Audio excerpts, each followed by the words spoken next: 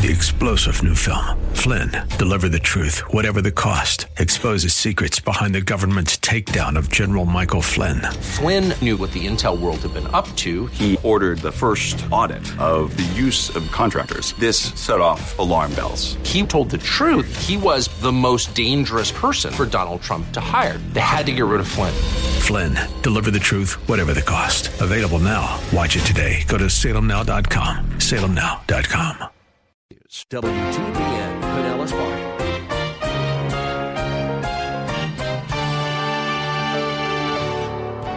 We are to look forward to this coming judgment, because out of the flames of this fire will emerge a new heaven and a new earth in which righteousness will dwell. That's what he says in verse 13. But according to his promise, we're looking for new heavens and a new earth in which righteousness dwells. So Peter is telling us to look forward to this. This is something we really ought to be excited about. This is something we ought to think about daily. This is something we ought to make sure affects the way we live. We're not to become so attached to those things that are very, very temporary. They will all be burned up. Everything you see as far as matter in the universe and our world and man's accomplishments will be going up in flames. Only temporary. Therefore, our focus then should be on eternity and the righteousness which will permeate and characterize that new world order. So how should we live? Expectantly. Many people throughout the ages have tried to calculate when Christ would return. The year 1844 was one popular estimate. That year is now known by one group as the Great Disappointment. Why didn't God tell us when Jesus would return, or at least make it possible to predict the date? It's because that uncertainty is an encouragement to us to live expectant and godly lives. Between the unknown date of Christ's return and the unknown date of our deaths, we ought to be highly motivated to live holy lives every day. Each of us is one heartbeat from standing before the Lord. Some of us dread that prospect, but it doesn't need to be a fearful event for anyone. If we are fully devoted to God, it's a day we eagerly anticipate. Hello and welcome to Verse by Verse. Our instructor is Pastor-Teacher Steve Kreloff of Lakeside Community Chapel in Clearwater, Florida. Since 1981, Pastor Steve has been serving at Lakeside, and now his expository or verse-by-verse messages and practical applications are available over the air as well. As a matter of fact, application will be our main focus today and during our next two broadcasts. We have been studying 2 Peter chapter 3, which is about the return of Jesus Christ. Today's class is the start of a three-part message which concludes this study series. Over the past few weeks, we have discussed the return of Christ and the cataclysmic events that will occur at the day of the Lord. We've heard how we can be confident that it is not a hoax, it will happen, and how we can answer those who mock this important doctrine. We have also heard now and then how those coming events ought to affect our lives. Now, over these next three lessons, we will focus more intently on how the knowledge we have gained from this chapter should influence the way we live and pray. If, like me, you like to follow along in your Bible, turn to 2 Peter chapter 3. Here is Pastor Steve with today's lesson. Someone once asked Donald Gray Barnhouse, the well-known pastor and Bible teacher, they asked him what he would do if he knew that Jesus Christ was coming tomorrow. Now, that's a good question. That's a good question for every one of us to consider. If you knew that you had only one more day on earth, and that by tomorrow you would be standing in the presence of the Lord Jesus Christ, what would you do? Well, some people might say, I'd witness to everybody, especially family and friends, neighbors, loved ones. I'd witness to them. Others might say, I'd make sure that all of my sins were confessed. I'll tell you that. Someone else might say, well, I would certainly make sure that there is nothing that separates my fellowship with another believer. I'd make sure that everything is right between me and every other Christian. Now, do you know how Dr. Barnhouse answered that question? It might surprise you. He said that if he knew that Jesus Christ was coming back tomorrow, he wouldn't change a thing today. He said he wouldn't do anything different than what he had planned to do. He would go about his normal daily routine. Now, his answer may surprise you, but it's really a very biblical approach to the second coming of Christ. Because the Bible commands us to live each day with the attitude that Christ could come back for us at any moment. So what Barnhouse said was really true. If we have that attitude of expectancy, then we shouldn't have to do anything different. We shouldn't have to change a thing, because every day should be lived as if this was the last one on earth for us. So perhaps a better question would be this way to present it. Knowing that Christ could come back tomorrow or even today, how does God expect us to live today? Now, that's a very biblical question, because that is, in essence, what Peter asked and presented in 2 Peter chapter 3. So let's look there. 2 Peter chapter 3. The chapter is about the second coming of Christ, judgment, the judgment that will come when he arrives, but also a judgment later on at the end of the millennial kingdom.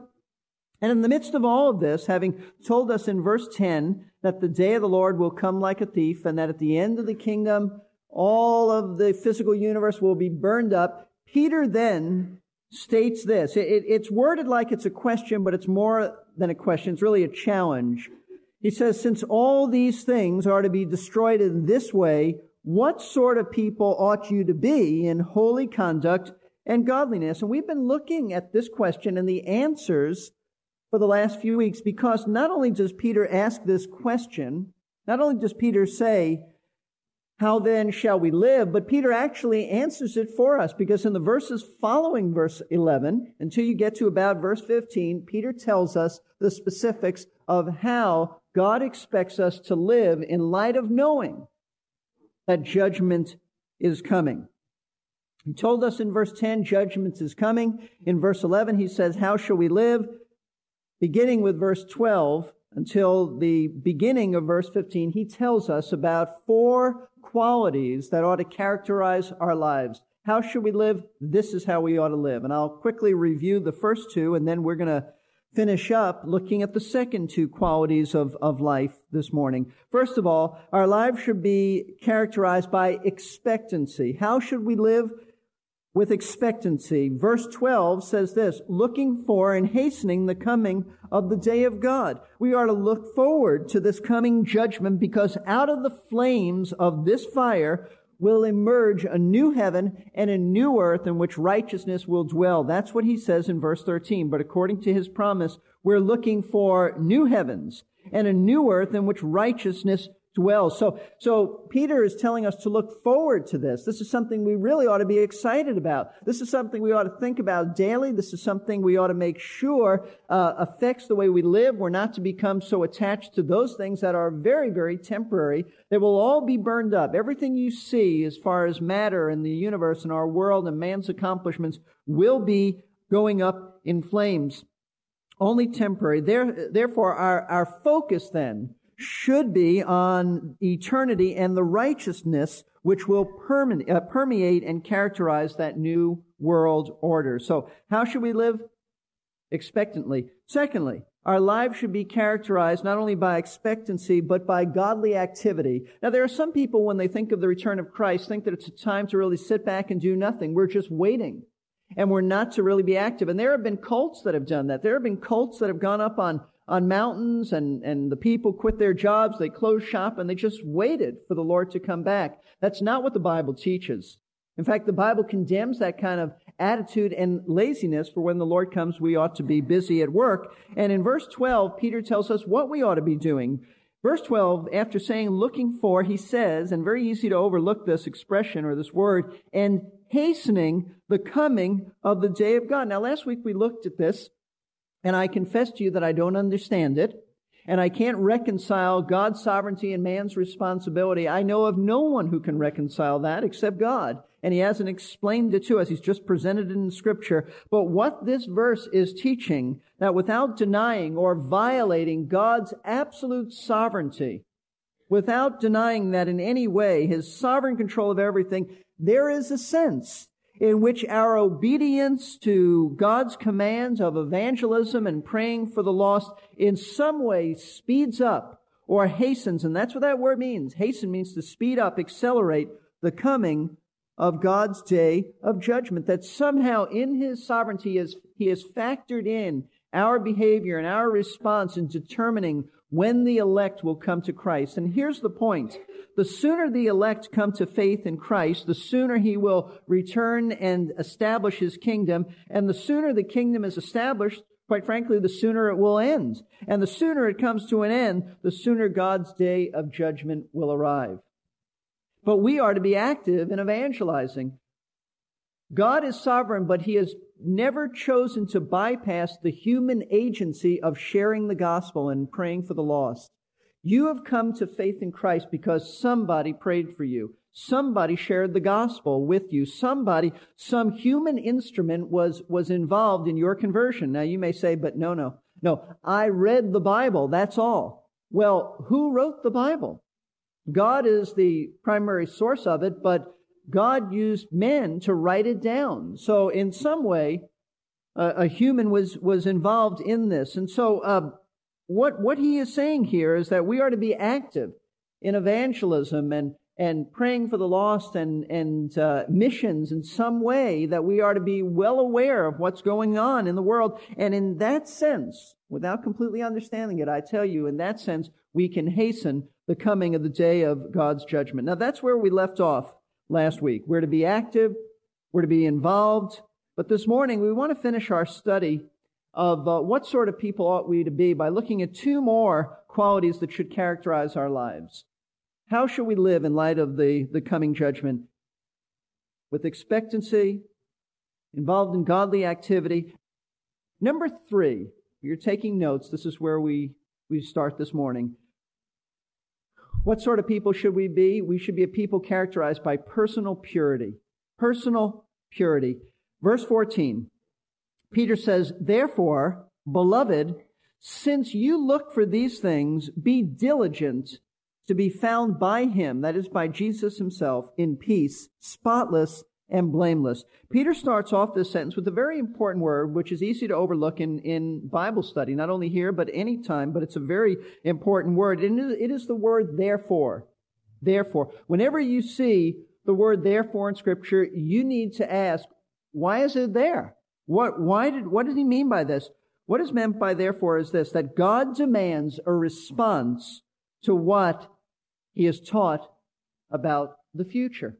It demands a response. That's why it's there. Whenever a Bible writer uses the word therefore, he is using it to make a valid application. That's just a helpful thing in Bible study.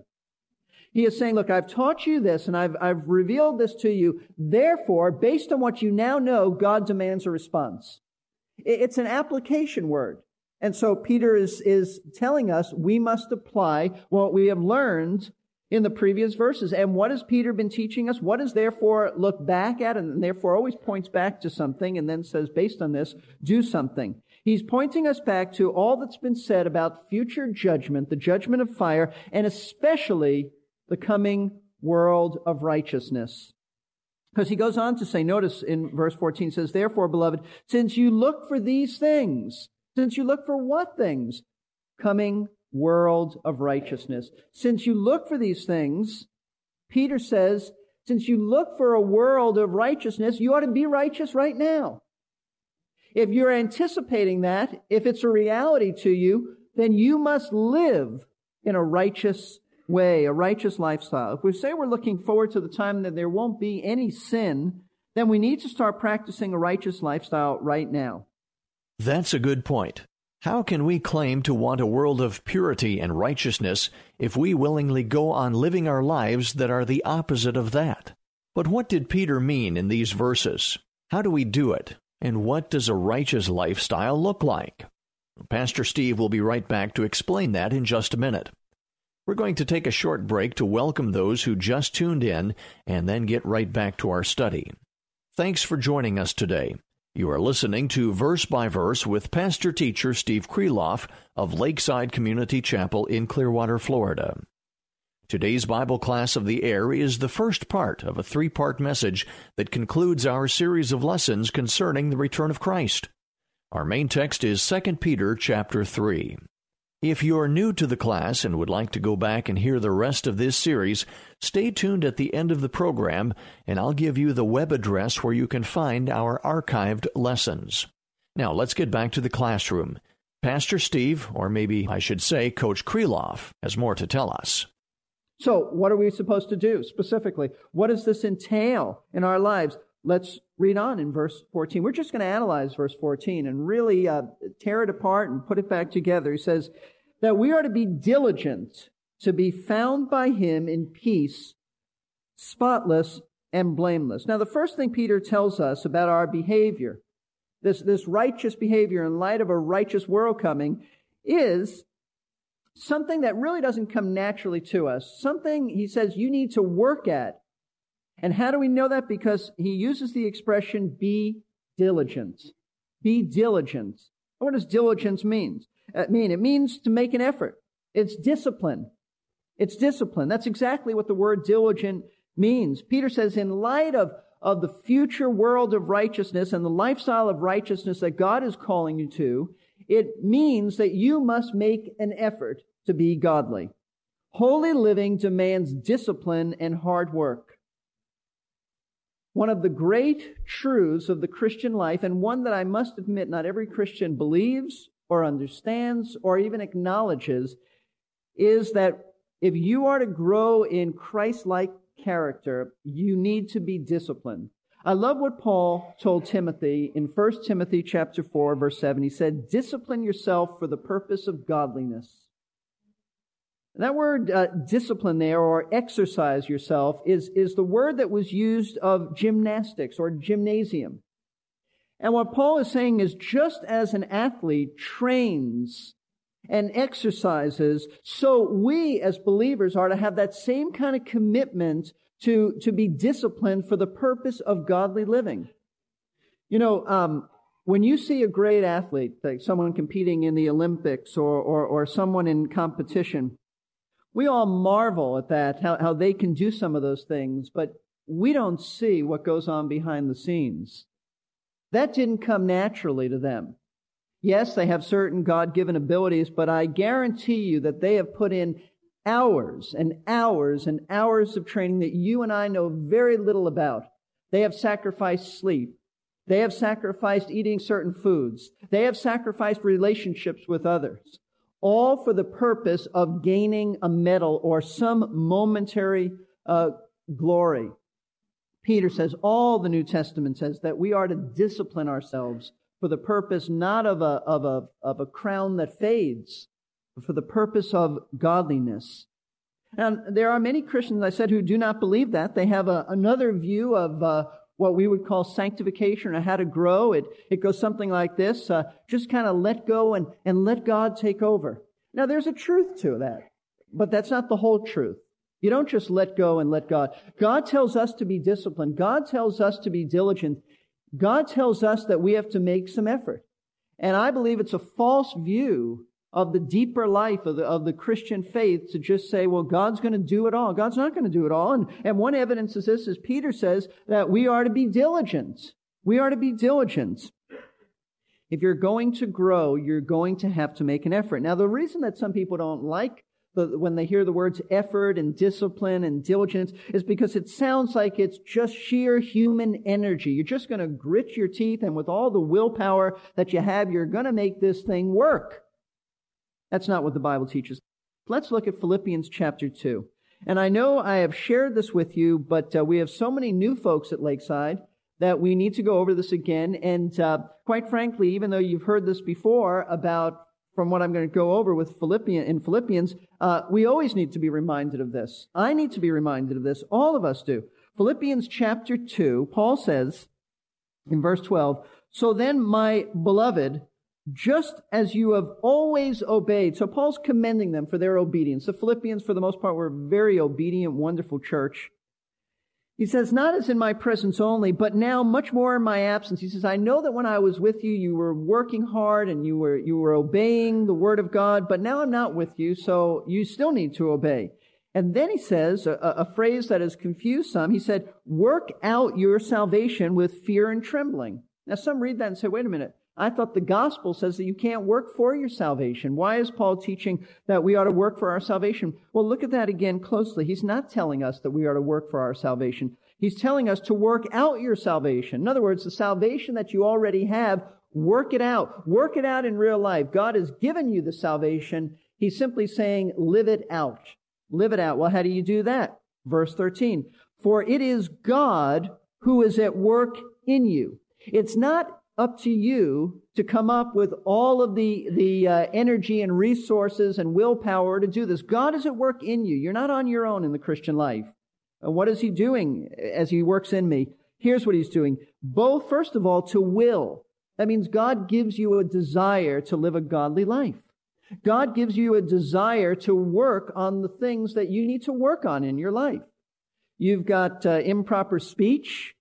You realize you gossip, you complain. God is the one giving you a desire to make changes in that area. You got a problem with morality? God is the one who's putting that desire in you to change. That's just part of being a Christian. All Christians have that desire. Some a little stronger than others, depending on how much they allow the Lord to work in them, how much they're taking in of the Word of God, how much they're allowing the Spirit of God to deal with them in conviction. But first of all, God is at work in you both to will. He gives you the desire and to work for His good pleasure. He gives you the strength. Not only do you have the will, the desire to do it, but He gives you the ability to obey.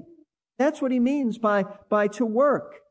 God gives you the desire and the strength to obey Him and to do it for His good pleasure. So God is the one at work. When Peter says diligence, he's not talking about just with all the willpower you can get, muster up and just do it. He's not saying that. He's saying, yes, you put energy into it. Yes, you do it, but you're not on your own. He'll supply the desire and strength, but we have to put some effort into it. God's not going to do that for you. What kind of discipline is he talking about? Well, like reading and applying the Word in your life. Like making sure you're at church and in a fellowship group. Like spending time in prayer. Like evangelizing and like dealing with your sin. Those are the disciplines that are required to grow. So, to go back to 2 Peter, what have we learned from Peter so far this morning? We've learned that because there's a new world of righteousness coming, we should be diligent to live righteously right now. We don't wait. We don't say, well, since I'm going to be righteous for all of eternity, I don't need to be righteous right now. If we are truly eager for something, it's hard to hold us back. If we're genuinely eager to be pure, we will start right now to discipline ourselves and grow in holiness. No, we'll never achieve sinlessness in these mortal bodies, but the passion for purity will drive us to exert ourselves in setting aside the sin that so easily entangles us. We should be like a hunting dog who's on a leash, tugging and pulling in anticipation of being released to run free. The dog can't run free until it is released, but it puts out all the effort it can anyway. In a similar way, we will not be perfect until we get our resurrection bodies, but we make every effort to move toward that goal. We're glad you could join us today for Verse by Verse. It's a Bible class of the air led by pastor-teacher Steve Kreloff. Pastor Steve has been teaching since 1981 at Lakeside Community Chapel in Clearwater, Florida.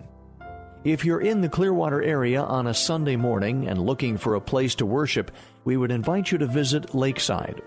You will find Lakeside at 1893 Sunset Point Road, midway between U.S. Highway 19 and the beaches. Pastor Steve's messages are now available to a broader audience through these daily radio classes. Verse by Verse Ministries oversees the production and distribution of these lessons, and it is a faith ministry made possible through the prayers and gifts of interested listeners who have first been faithful to their local church. If you would like to hear today's class again, it is available for listening or download at our website, versebyverseradio.org. To hear previous classes, click on the Archives link. We also offer a free podcasting service if you want to make sure you catch all the future classes. There's also a link for those who would like to subscribe to our complimentary newsletter. The web address again is versebyverseradio.org. Today's lesson was the first part of a 3-part message. If you would like to hear the entire message at once, call us at 727-441-1714. Leave your name and a number, and we will return your call during weekday office hours so that you can order an audio CD. The number again, 727-441-1714. If you have trusted Christ as your Savior, you'll never have to face judgment for your sins. But there is still a judgment in store. Join us for the next verse by verse to find out what it is and how it can help us be more righteous. We are here to give you strength between 3-star General Michael J. Flynn, head of the Pentagon Intelligence Agency, knew all the government's dirty secrets. He was one of the most respected generals in the military. Flynn knew what the intel world had been up to. He understood its funding. He ordered the first audit of the use of contractors. This set off alarm bells. The explosive new documentary, Flynn, Deliver the Truth, Whatever the Cost, uncovers the facts behind this scandal. Flynn told the truth. He was the most dangerous person for Donald Trump to hire. I find out the worst enemy that I'm going to face in my life is right here in America. They took my assessment and they wanted me to change it. And I was like, I'm not changing it. They had to get rid of Flynn. With in-depth interviews, archival footage, and never-before-seen personal records of the man behind the headlines. I just felt like I was drowning. Flynn, Deliver the Truth, Whatever the Cost. Available now. Watch it today. Go to salemnow.com. salemnow.com.